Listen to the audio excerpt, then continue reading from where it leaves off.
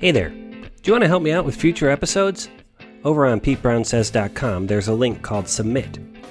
Every few weeks, there's a new prompt there, and you can submit short stories of your own in response. There's a button right on the page. You click it, and you can record a reply right there using your computer or your phone, and it gets sent right to me. It's all anonymous, and I'd love to hear your stories. Just head to PeteBrownSays.com and click Submit. Let's get to the show.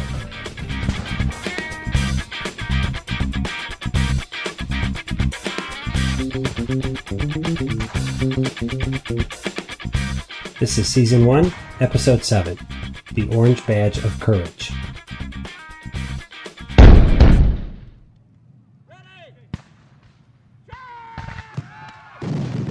As he caught sight of them, the youth was momentarily startled by a thought that perhaps his gun was not loaded. He stood, trying to rally his faltering intellect, so he might recollect the moment when he had loaded, but he could not. He got the one glance of the foe swarming field in front of him, and instantly ceased to debate the question of his piece being loaded. Before he was ready to begin, before he had announced to himself that he was about to fight, he threw the obedient, well-balanced rifle into position and fired a first wild shot. Directly he was working at his weapon like an automatic affair. He suddenly lost concern for himself and forgot to look at a menacing fate. He became not a man, but a member. He felt that something of which he was a part, the regiment, an army, a cause, or a country, was in crisis.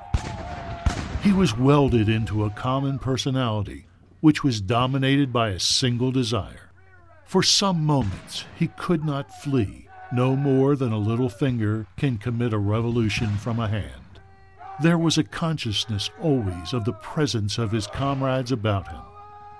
He felt the subtle battle brotherhood more potent even than the cause for which they were fighting.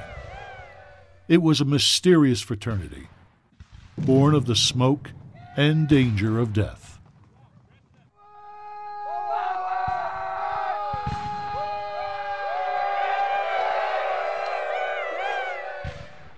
Thanks to Ray Bader from Fiverr for reading those opening lines for me, which are from the novel The Red Badge of Courage, which is considered a seminal work of Civil War literature, although at the time Stephen Crane wrote it, he himself had never been in a battle. He famously said that he drew on the feeling he had while playing college football to color the experiences of his soldier characters. It wasn't until years later that he saw combat firsthand, working as a reporter covering the Spanish-American War. And sometime after that, he let his friend, the novelist Joseph Conrad, know that he felt, after all, like the descriptions in Red Badge were all right, and stood up to these new experiences. This story about Stephen Crane always interested me. I first heard it when I was in college and was trying to be a writer and didn't myself have a whole lot of experiences to draw on. But I still wonder today if a modern writer could write as convincingly about battle, having only played football, for example, or laser tag, or paintball. When I arrived at college in the fall of 1989, I was inexplicably given a credit card by a too trusting Discover company, which I immediately maxed out by purchasing a Brother word processor and 10 cases of a now-defunct beer called Hudipol Gold, or Hudi Gold, as we said back then. And one of the first things I wrote on that machine was an essay about guns. And I've tried mightily to find this essay so I could share some of it, but it does not appear to have survived the intervening life that has happened since I first went to college. I do remember that the essay was not about the fact of guns, not about having them, but rather of not having them. It began, as I recall, with an explanation that I was one of those kids whose parents did not allow him to have toy guns. No cap guns, no dart guns, definitely not a BB gun, not even Star Wars blasters. This proved a bit difficult for me because in our neighborhood, the kids often played Guns, which was a game in which we split into two teams, the good guys and the bad guys, as it were, ran off and hid, and then had mock gunfights when our groups ultimately came upon one another. I always borrowed a cast-off pistol from somebody for this game, although there were more than a few times when I sported a tennis racket, which I turned into a gun by holding it up on my shoulder, aiming the handle, and making this noise. Pew, pew, pew, pew! I can say for certain that my experiences playing guns with a tennis racket would never have provided me with the experiences I would need to write convincingly about battle, as football did for Crane. On top of the huge task of convincing myself and my friends that my tennis racket was indeed a shoulder-mounted rifle, there was no discernible finality when we played guns. When two groups would encounter each other, there'd be a lot of running and yelling, kids shouting, "I got you," and "You missed," and "Did not, I was right there." These arguments raged, both sides certain that their imaginary bullets found their mark before their opponent's bullets whizzed by overhead. Even at 9 years old, I started to clue into how stupid playing guns was. Who got whom was ultimately decided as a matter of volume and a person's willingness to stick to their pretend guns. When I would concede to having been shot, I'd typically lean back against the nearest wall or tree trunk and close my eyes to indicate I was dead. I mean, it never seemed like getting shot with pretend bullets and having an argument about it was really worth flinging my body to the ground for a decent death rattle. "You're dying all wrong," kids would yell at me. "You can't die standing up." I found this an odd rule in a game in which I was transubstantiating a tennis racket into a shoulder rifle. "This is how I die," I'd say, quietly but firmly. "You can't die like that. You have to get on the ground." "No," I'd say. "I die standing up. That's just how I do it."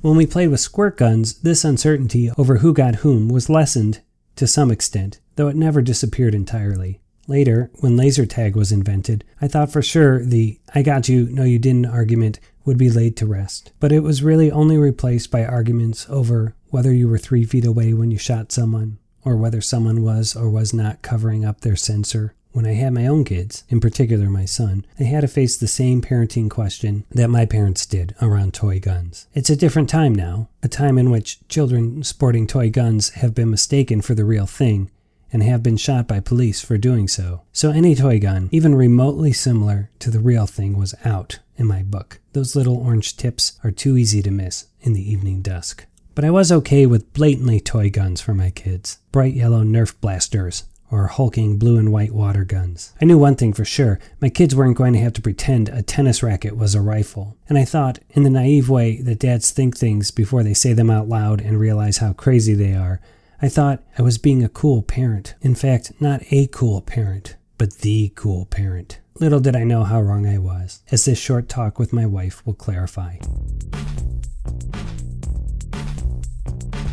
Hi, Jody. Hi, Pete. Thanks for being on the show again. You're welcome. It's my pleasure. Whenever you're on, I get feedback that people love you. Oh, really? Yeah. So you're the big star. Yeah. Do you want to talk about what's happening in the other room? The fact that our 17-year-old son is watching anime with his girlfriend. Yeah. So it's his first girlfriend. Yeah. It's the first time that he's invited her over. Yeah. And so they have the big couch with the big TV. Yes. In the middle of the house. Yes. And where we can see everything. We're hiding out in the front office and occasionally going out there to get things. Well, I wasn't hiding out. I was grading papers in here. Okay. But I keep going to the laundry room to move things around. Sure. Okay, so here's what I want to ask you about. Mm-hmm. Today I want to talk about the cool parent. Oh. Okay. Now, if you had to guess right now, today, who is the cool parent? Between us? Yes. It would be you. I would say it's neither of us at this time. Well, oh no, not now. Yeah. Not with teenagers, but when the kids were little, up until they became teenagers, it was you. Okay, so why do you think that? Because you always were having a lot of fun with them. You were at work and then you got to come home and play with them. Yeah, break all the rules. When they were real little, that's true. I would say that was my peak because you had to do the hard work of taking care of them and potty training them and getting them where they needed to be. Mm-hmm. And then I'd come home from work and I'd tie a bath towel around my neck and make it a cape and start building couch forts. Mm-hmm. I remember. Yeah. You want to talk about Busties? Yeah. So this Busties is, if you don't know, it's a game where you take all of your bed pillows and you build them up in a door frame. And then you run at it from across the room and you dive into it and bust through and you shout Busties. And nothing can go wrong. That's right. And so I used to play this game with the kids a lot, but they'd get so excited. On more than one occasion, they both ran at the wall of pillows from opposite sides and basically clonked into each other head on. And there were many tears And then you came upstairs and banned Busties for life. We haven't played Busties since. But if you have a kid below age 6, I highly recommend you try playing Busties. Yes, it's really a good game for an only child. Yeah. So I agree with you. I think in those early years, I was the cool parent, but I think it changed. When? After they got out of elementary school. So I always feel like I'm the enforcer. Yeah, but for sure now I'm the disciplinarian. Yeah, that's true. You know, now that they're teenagers. And like I thought, oh, well, I taught Parkin to drive. Maybe that makes me cool, but that was such a stressful experience. There's nothing cool about it, right? It dialed down your cool points. So here's what I started to notice, though. First of all, when Parkin was 7, you bought him fireworks. Yeah. Do you remember that? He was in the mire, and you got him that giant thing of fireworks. Yeah, it's just smoke bombs, though. I know. But Not that was like not you gotta something I would ever bought him. Uh-huh. Then you started buying him those airsoft guns. Yeah. You know, which are like BB guns, basically. Yeah.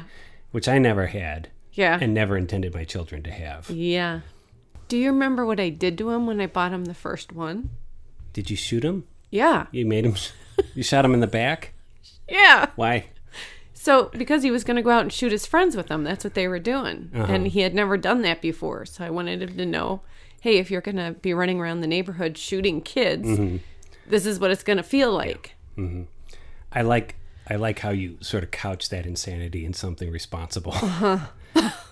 I remember once he was going to his friends and I had to stop with him at Meijer to buy him ammo. And I went into that aisle, and I've never been in it before, and it's all BB guns and hunting knives and bows, and I was like... It's the zombie apocalypse aisle. I was like a fish out of water. I didn't even know it existed. And like, I think people just walking by are like, what's that guy doing in this aisle? Yeah, and I'm oddly comfortable in it. Yeah. So I think that got you a lot of cool parent points. Yeah, I don't think that stuff carries over, though. Okay, let's talk about animals. Do the kids like animals? Yeah. And how many animals have you gotten in this house? Countless. Are we going to count the pocket pets? Oh my gosh, I don't even want to... You mean the hamsters and the like gerbils? Starting with the gerbils and the hamsters. There had to be at least 10 different hamsters and at least, I don't know, 6 different gerbils. Yeah. And then probably 10 birds. Parakeets, yeah. Yeah. Yeah, the fish. And we've had multiple dogs. How many dogs do we have right now? 4. 4 dogs, a cat, and a ferret. Yeah. Now, I was definitely opposed to the ferret. Yeah, you were opposed to the ferret. Opposed to most of these animals. That was me. That ferret was all me. Yeah. And so I feel like with the animals, the cool parent dynamic shifted because Dad became the no guy. Yeah, I'm really starting to sound like the cool parent. Yeah, and think about this. They're teenagers now. You helped Parkin get his hair dyed green. Yeah. Do you think I ever would have done that? Nope. No. You and Mattis, go shopping for stuff. Like, I once went into Hot Topic with her, and similar to the Meijer hunting aisle, I was like, what is this place? Why am I in here? This is the best interview ever. Yeah. I didn't know it was about how I became the cool parent. Yeah. So I'm just wondering what you think of the case to be made that if there's a cool parent now, it's you. And it kind of right around middle school started to shift. Well, from our point of view, absolutely. But from their point of view, we both suck. Yeah. That's all there is to it. I guess we're like anvils. Like the thing that Roadrunner would drop on Wile E. Coyote's head? Yes. The kids are like hot pokers. And they literally are hot pokers because they're full of hormones and rage and emotions, and they're malleable. They're hot metal. If you touch it, it'll melt your skin into your bone. I gotcha. But and then one of us is the ammo and one's the hammer. Yeah. I gotcha. And do you think those roles change based on the situation? Yes, absolutely. Because there's lots of times, like when I locked down with Mattis, where you back me off. And same with you and Parkin. Yeah. Like as they've become teenagers, I think we've both identified more with our same-sex child because of the difficulties of adolescence. Yeah. And I think we both know in an insider sort of way what awaits that same-sex child in the world. Yeah. So not counting getting the 4th dog in the house, which happened yesterday. Do you mean the 4th dog that you named Petey? Yes, I'm calling him Petey at the moment. What do you think the last cool parent thing you did was? Well, I don't know. Does taking Mattis to the stylist 3 times to get her highlights right count? And the last time was on Saturday at 6 in the morning. 6 in the morning. That's pretty cool. I don't know if that's cool. I don't know if it registers with her, though. I don't know. You know? They're so used to us taking them places that... Yeah. What about with Parkin?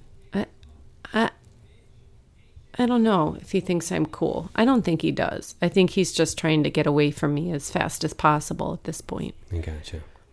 Which is age and developmentally appropriate, but he did rest his chin on the top of my head 2 days ago. Oh, that's nice. Yeah, I held very still. It was like a sighting of a rare bird. Yeah, right.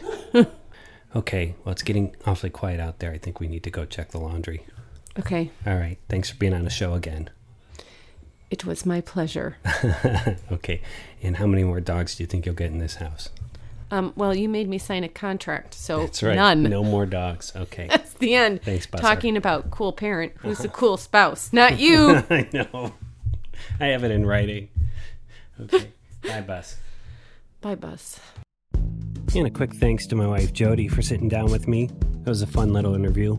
If you'd like to see a picture of our new dog, the 4th dog, whom I'm calling Petey, be sure to follow me on Instagram at Pete Brown Says. I'll be posting a picture of Petey sometime this week. Only on Instagram at Pete Brown Says. Cool parent or not, one thing I've noticed for sure as my kids became teenagers is how little they want to do with their dad or mom. No matter how cool we were back in the toy gun buying years.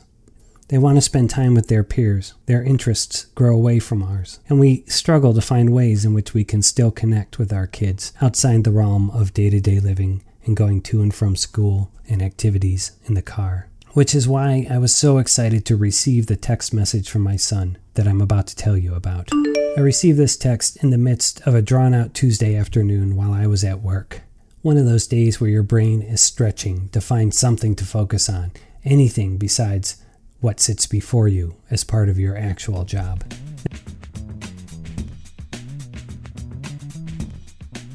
Now, usually when my son texts me, it's for one of 3 reasons.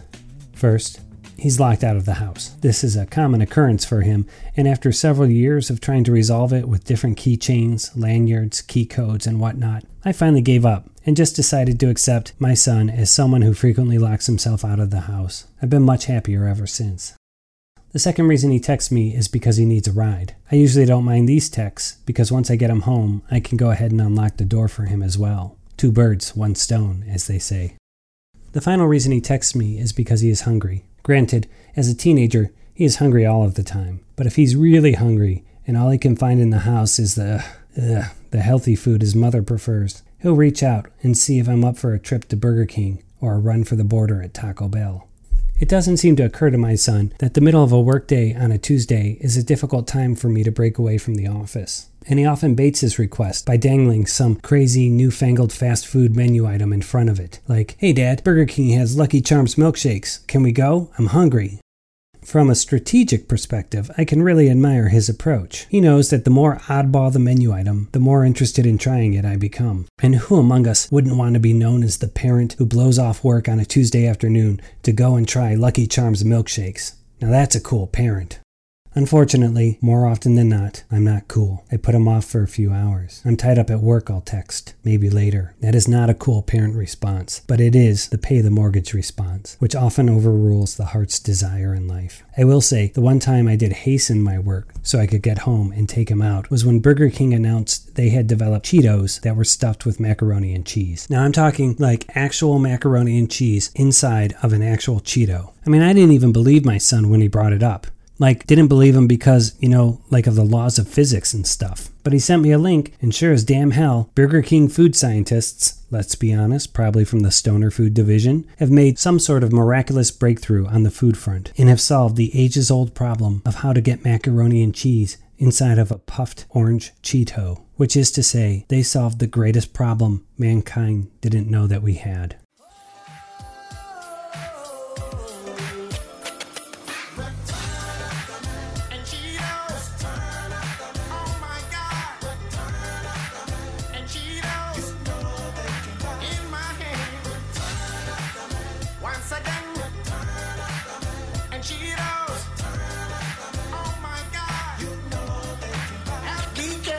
Mac and Cheetos are back. Cheetos flavor on the outside, creamy mac and cheese on the inside. Only at Burger King. But the text message I'm referring to now, the one that precipitates this story, did not fit into any of the three usual categories that prompt my son to text me. Instead, it said, "Dad, watch this video. Very important. Can we go?"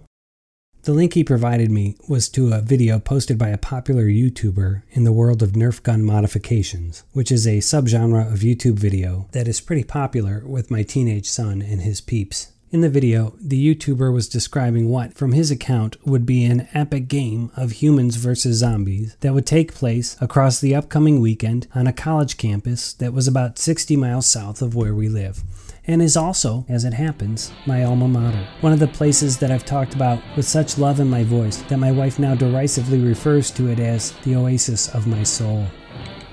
"I just booked a room," I texted back. To which he responded only with those little points of ellipsis that tell you someone is trying to compose a text message. Because, I assume, he was picking his jaw up off the floor.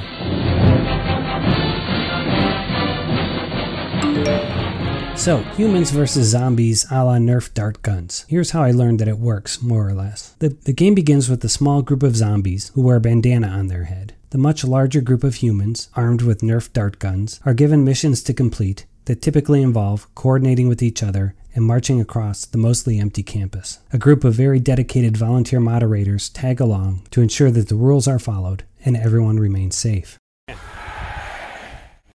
The zombies will attempt to tag you. These are not slow, shuffling, Walking Dead style zombies. They're World War Z style, or I Am Legend if you will. Fast, smart, driven zombies. If you shoot them with one of your orange-tipped Nerf darts, or if you throw a rolled-up sock at them, the preferred weapon of a so-called sock ninja, they take their bandana off and are out of the game until the next spawn point, which are usually set to happen every 5 minutes or so during a mission. If you get tagged full palm by a zombie, then you become a zombie for the rest of the weekend. So as the game proceeds across 3 days, the numbers of humans begin to dwindle and the numbers of zombies begins to grow. By the end of the weekend, if the game has been planned just so, only a small contingent of humans remain to perform a last stand against what I learned would be an unruly and brains-hungry zombie horde. Those are the basics anyway. When we arrived on campus, I learned that first of all, many humans take their Nerf dart gun modifications pretty seriously, amping up the power, adding motorized firing mechanisms, and velcroing custom clips all over their bodies. There's an entire room of these small 1 to 3 person companies who sell custom parts to make these modifications. One vendor let me test fire an automatic machine gun, and in the few seconds I had pulled the trigger, an LED counter built into it informed me that I had fired 23 darts. I laughed out loud with the sheer joy and absurdity of it all. Because modders, as they're known, spend a lot of time and effort and money in building their guns, you can imagine that they want to stick around long enough as humans to give their weapons a good workout. My son, just wading into the modding world, though having watched what I can only believe are hundreds of hours of YouTube videos on how to do this, had added a second spring to his rifle, effectively doubling its distance and power. The mods can get so powerful, in fact, that part of checking into the game involves you getting your gun certified, which you do by firing a dart through a chronometer to confirm that it is under the rule set limit of 130 feet per second, which, in case you're wondering, is pretty damn fast for a Nerf dart to travel. These Nerf guns are, I assure you, some seriously impressive weaponry built by the 15 to 30-year-old set. Note that I do not mention the 40-year-old set, nor even the 46-year-old set, which includes me, because by my visual estimate, I was the oldest of the 500 or so players that weekend, by a good 15 years. When I shot my $7 bought at Walmart on the drive down pistol through the chronometer, the official kind of chuckled. He put his hand on my shoulder and said, "It's really cool you're doing this." In the empathetic way, I suppose, that those polar bear idiots who jump into Lake Michigan in January must say to the inevitable 85-year-old guy who shows up to join them and always makes for great visuals on the evening news. Smaller crowds headed to Milwaukee's lakefront for the annual Polar Plunge into Lake Michigan. Man, that just makes me cold looking at it. After certifying our weapons, we gathered in a large lecture hall and underwent a fairly lengthy safety briefing. Then the zombies left and we were given our first mission. The microphones weren't working in the lecture hall, by the way, so the speakers used what appeared to be a toy megaphone so we could all hear them. Seriously, I was trying to thank you. It was wet, it was hot. I don't know why, but that odd detail really lent the briefing a strange veneer of surreality. By this time, it was late Friday evening. Darkness had fallen across the campus, and thunderstorms were rolling through. The humans were to make our way across campus, finding along the way 8 marked, stuffed garbage bags that we would throw on a cart that we towed along with us. Once we had found all the bags, the mission would be over. So some 200 or more humans head out in the rain, big, cold drops of rain that capture the streetlights' glow, lighting up for the briefest of instants before falling to the ground. As you might expect, 200 armed with Nerf gun people who have just met and have no discernible command structure can be a bit of a mess. Some people claim authority by shouting loudly, others by the sheer sight of their modded up Nerf weaponry they have hanging all over their bodies. The rain picks up as we more or less form a group around the cart, with smaller groups up front and trailing behind. Our route takes us down what, on a nice day, are picturesque trails between the campus greens, but in the dark night, in a downpour, with the threat of zombies about, well, it's kind of nerve-wracking. Heads on swivels, people! Someone near me yells every few seconds. Watch those bushes! I try to stay with my son, figuring, if nothing else, I could watch his back with my long, pathetic, stock, unmodded Nerf pistol. The first zombie attack explodes from a fairly large stand of bushes. Shouts from the point group rise up into the net. Your adrenaline spikes if you're back by the cart and you aren't yet sure what's happening. Hey, watch your 6! A person yells in my ear. Zombies ahead! It turns out that this first charge is from a relatively small horde, and the zombies are quickly darted by some of the more impressive automatic Nerf guns. Once shot, they begin trailing behind us, waiting to respawn. This forces us to split our attention to the front and to the back. Bushes ahead. Heads on swivels, people. Heads on swivels. A larger horde meets us as we are crossing a main road onto West Green.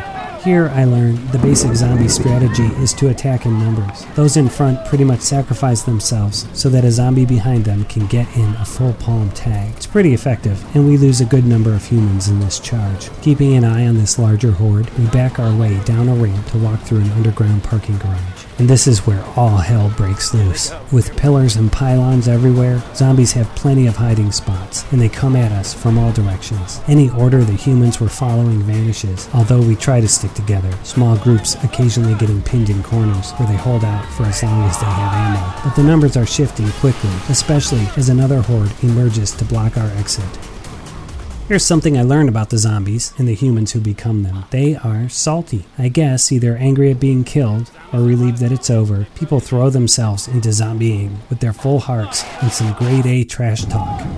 During one charge, they manage to grab one of the bags off our cart, and then they pass it around the horde where various zombies pretend to have intercourse with it. What do we want? The zombie leader shouts. Brains, the horde returns. When do we want them? He shouts. Brains, the horde responds. In the chaos, I get separated from my son and try to find a human with one of those sweet automatic weapons that I can duck in behind. The horde grows quickly and gets bolder and more aggressive as their numbers rise. A group of remaining humans forms up around the cart and makes a plan for a covered march to the exit. The horde forms up in response, blocking the way, creating a standoff, zombies hurling ever more creative insults at us. That's when we all hear a zombie leader behind and above us shout, "Get him!" Everyone's head turns. I turn and look up, and there I see my son, on a ramp between 2 levels. A horde is approaching from the bottom of the ramp, and a second horde is turning in from the top. My son, lit by the fluorescent-y blue garage lighting, dripping with rain, right in the space no parent wants their child to inhabit, stuck, literally, between a rock and a hard place. My firstborn, my boy, my beautiful, curly-haired boy, who used to call the end of a train a boos. He appears to me as both 16 and 6 at the same time, if that makes sense. Both teen and toddler, equal parts able and vulnerable. I break from my group to try and reach him, maybe take out some zombies from behind. As the 2 hordes approach him, he steps forward and glances over the edge at what would be about a 12-foot drop to the concrete below. We all see him contemplating it. We are all thinking it ourselves. The moderators, who are, after all, trying to keep people safe, are shouting no, presumably because a smashed-up teenager makes for a rough start to the weekend. This teenager, my only son, my boy. He glances quickly at the hordes approaching on either side, and then I see his body change as he makes his decision. Like it's locking down, decided and resolute. He reaches out with his pistol in one hand, pointing down at one horde, and his rifle in the other, pointing up. He begins firing as quickly as he can, just as both groups charge.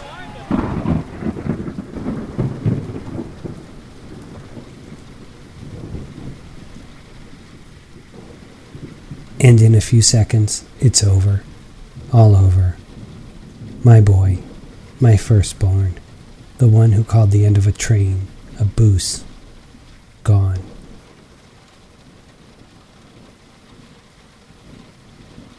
Brains, shouts the horde that had been watching from the lower level. Brains, returns the horde that has killed him.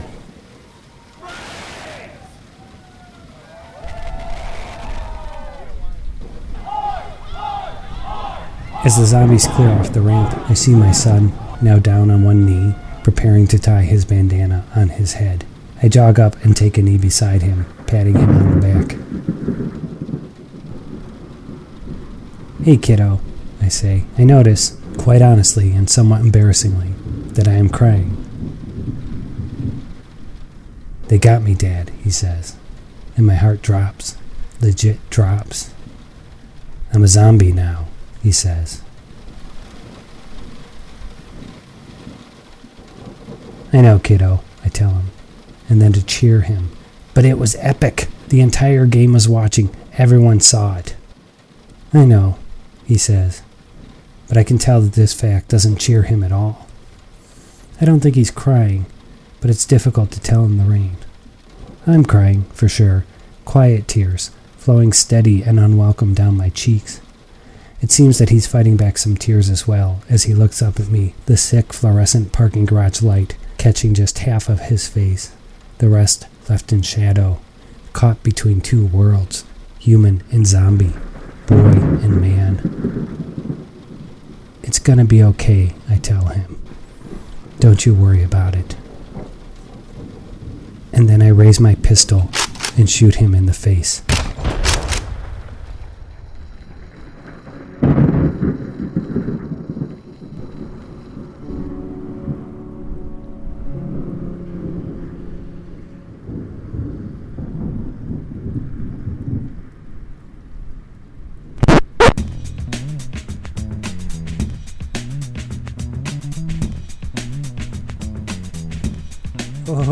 Okay, friends. That ending is not really what happened. There was, in fact, the garage, the chaos, the salty horde, and my son caught between two groups of zombies on an elevated ramp.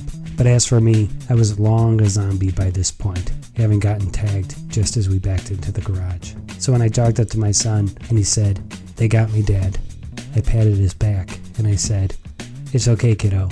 You can put your guns in my backpack."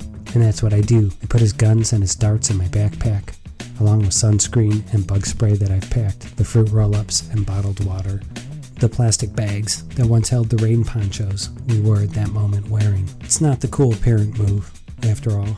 It's the practical dad, the one putting off a run to Taco Bell because his clients are waiting for a video or an email or a text.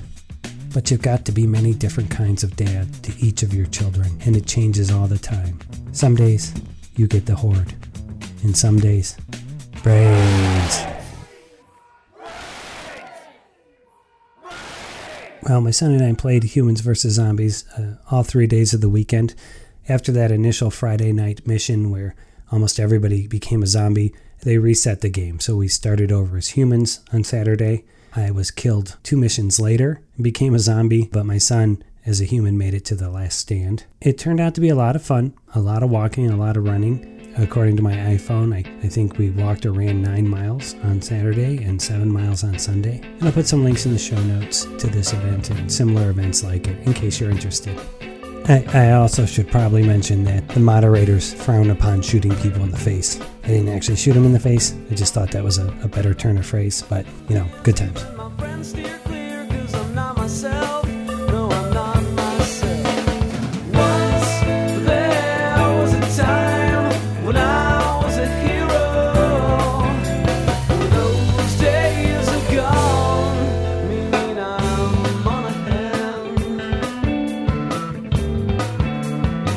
Pete Brown Says is the property of Blue Monkey Communications and is a work of creative nonfiction audio. written and produced by me, Pete Brown. This show is written to the very best of my memory. Some music in the show comes from Brian Hake and Kevin Davison, and the closing song, I'm Not Myself, is by their band Delicious. Other audio may have been sourced from the websites audionautics.com, incompetech.com, the YouTube Free Music Library, freesound.org, and podcastmusic.com. Most pieces are licensed under Creative Commons. Please see the show notes at PeteBrownSays.com for complete attribution. If you like the show, please leave us a review on iTunes or Google Play. And as always, thanks for your time listening today. Good times, everyone.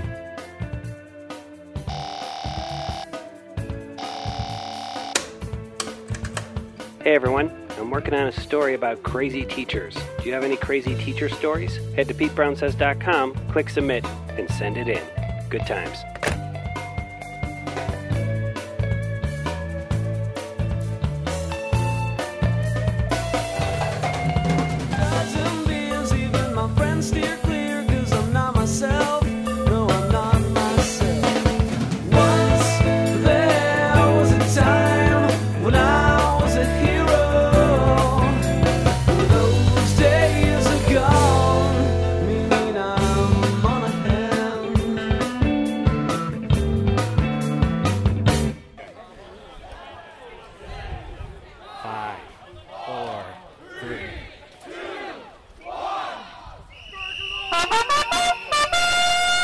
They're charging, they're converging in, the humans are standing, several are there, 1 down, 2 down, 3 down, 4 down, and it's over, it's over.